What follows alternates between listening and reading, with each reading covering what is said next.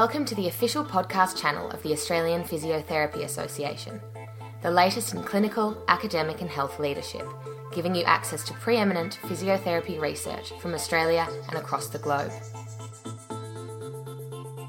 In 1999, the APA became a foundation partner of the Physiotherapy Evidence Database, PEDro. Produced on a not-for-profit basis by the Centre for Evidence-Based Physiotherapy at the George Institute, PEDro offers more than 31,000 randomised trials, systematic reviews and clinical practice guidelines in physiotherapy for free. This podcast sees two members of PEDro's steering committee, the APA's own Dr. Anne Moseley and Professor Rob Herbert, elaborate on the past, present and future of physiotherapy research. Rob, we came up with the idea for PEDro over 16 years ago. Do you want to describe some of those early discussions we had? All right, well, PEDro started really as a result of teaching at the University of Sydney. Students were required in one of the subjects which I ran to find evidence on the effects of physiotherapy interventions. That meant going out and searching the literature and finding randomised controlled trials. And it was a difficult thing to do. So to make it easier, we built a database, and you and I and Kathy Sherrington and Chris Marr and a little bit later Mark Elkins decided that we'd put this whole thing on the web. We'd make it accessible to everybody. I can remember in those early discussions there was a pile of papers on your floor that wasn't a metre high, but we thought it would be a really easy task to do this and it would be a simple solution. And we've gone on quite a journey in that past 16 years. But so we launched PEDro in October 1999. Some really important things for actually getting us to the launch point was we had support from two organisations, most importantly the Australian Physiotherapy Association. So at that time there were a group of four of us with this bright idea of helping physiotherapy in Australia, and the Australian Physiotherapy Association really backed us. Fiona McKinnon was the president at the time, and she came to the launch on her way home from a holiday in Greece, I can remember. But yes, the APA have been really pivotal in providing us with support. And the other organisation is the Motor Accidents Authority of New South Wales, who saw this as a fantastic resource to help therapists working with victims of motor vehicle trauma actually keep abreast of latest developments in treatments. Yeah, the MAA has been fantastic, as the APA has. They've given us ongoing support really since those days, and without that support we wouldn't have been able to run PEDro. But of course there's also been support from the profession. We had tremendous early support from Cochrane Collaboration's rehabilitation-related therapies field, but subsequently we've had enormous buy-in from physiotherapists who've helped as volunteers in a whole lot of ways, in identifying trials, in rating the quality of trials, in extracting data from trials, and in more recently in translating the website. How many languages have we got now? So the website's currently available in 12 languages, so English, simple and traditional Chinese, Portuguese, French, Spanish, Italian, Japanese, Korean, Tamil, Turkish, and I can't remember one, but and those translations are used globally. We're currently writing a paper about how providing the translation in Turkish has changed access to PEDro in Turkey. So, and we're collaborating with some people who contacted us from Turkey because they were excited about PEDro and offered to collaborate on the project. And can you give us some idea of how many people are using PEDro at the moment? The most amazing thing is the amount of usage. So when we started this resource, we were thinking Australia. In the last financial year, PEDro was used in over 225 countries and territories globally. So if you look at our map in Google Analytics, there's about 3 places in the world that didn't access PEDro in that 12 months' time. And when you see the countries, you understand why, because there's a lot of internal conflict, or it's a very remote and isolated place where there may not actually be any physiotherapists working there. The most amazing thing is that PEDro is used to answer a clinical question every 17 seconds. So while we're talking, there's physiotherapists around the world asking questions, getting their answers from PEDro and using that to change practice. So that's the 17 seconds frequency is just the most amazing statistic, and we were not imagining that when we launched PEDro initially.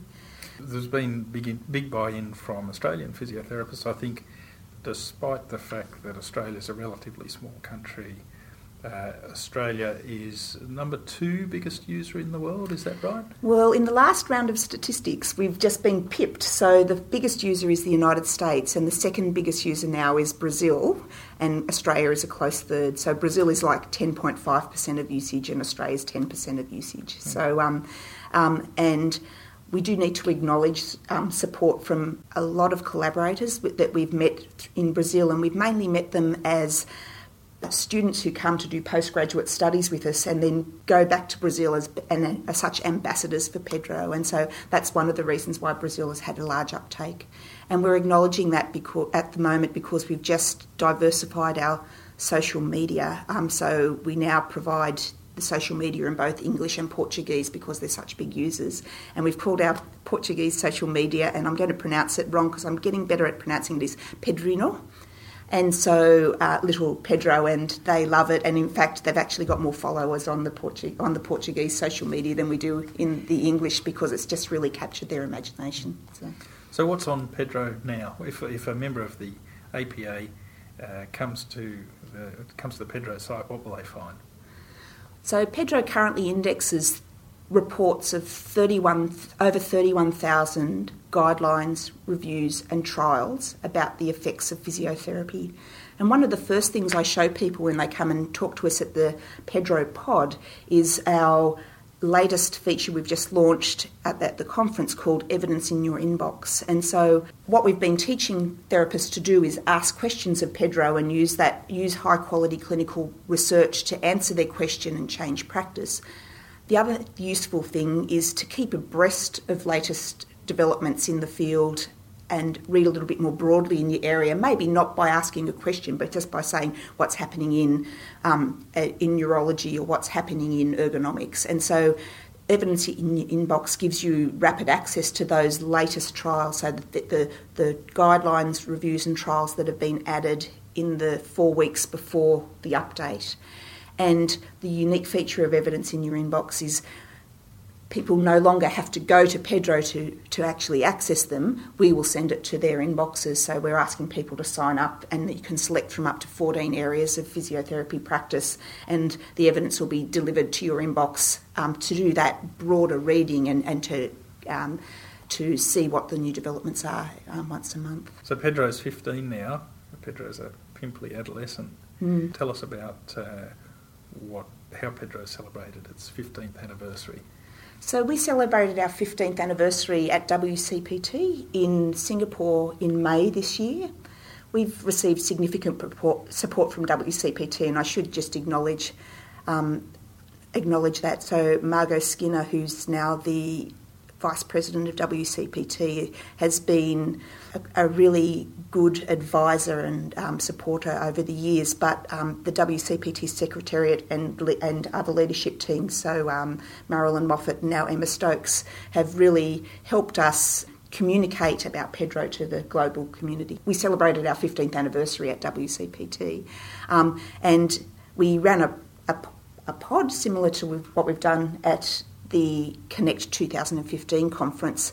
But to acknowledge the global support for physiotherapy, we ran tours in every language we had available on PEDro, and the most passionate tour was in Spanish, where we had about 20 people who had never heard of PEDro, who were Spanish speakers, who had a tour in Spanish right through what PEDro has to offer, and it was great. It was really exciting. So. Muy bien.